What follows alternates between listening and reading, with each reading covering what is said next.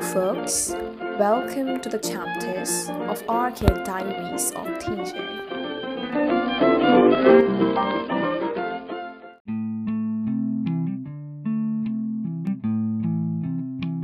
Before diving into the diary, please be aware that the statements mentioned here are possible interpretations of real-time incidents that happened a long time ago.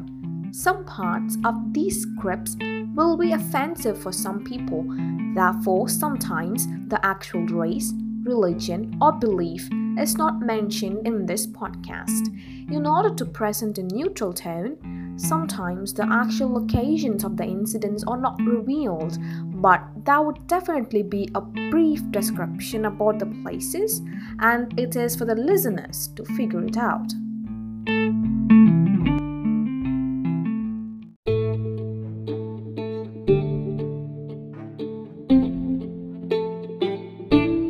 From the previous chapters, you would have known about the chief and how and why did he establish the agriculture. You can always revisit the previous chapters to recap the storyline. After many years since the agriculture had been established, the people of the southern part became two sects of people. The one who supported agriculture and were okay with the forest and the land, leaving those on the hills being destroyed, considering the growing population, and the other being the one who were against it and wanted to protect the forests in the hills and in the lands. Interestingly, there were some sects of people who neither supported nor against the agriculture. These people were predominantly shepherds and their lives were dependent upon the cattle. Cattle can be grown both on the agricultural land and as well as the forest lands. Any of these three groups of people are not villains, they just have their own standpoint. The one who wanted agriculture were called as the Pandyas. The one who wanted forests were called as the Kauravas, and the one who benefited from both were called as the Idayars.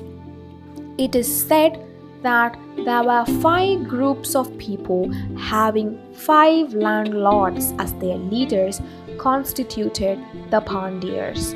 As we know, initially people were living in the forests both on land and hills. Therefore, the forest people were more in number, and it is estimated that there were about 100 groups of people living in forests, and they were led by 100 leaders. Idayars were basically classified into two: one who grew goats and sheep. For them, forests benefited the most, and the other who grew cows. On the other hand, seeked agricultural land more beneficial for rearing cows. In due course of time, the Kauravas didn't like Pandyas converting the forest into agricultural land and confronted them. This led to a huge war between 5 Pandyas and 100 Kauravas. The Idayars supported both the parties. The cow owners were on the sides of the Pandyas and the goat owners were on the side of the Kauravas. At the end, the Pandyas won the war and agriculture was established on the land, and forests were intact on just the hills. The beauty of this war is that both the parties wanted good for their own people, and none was selfish, and neither this war established good nor it eradicated evil, because it has no such motto of being good or evil. The triggering of the war was obviously done by a foreign party who don't belong to their place. Who are they? What did they want? How had they changed everything? The story about them is vast. Let's save it for the last.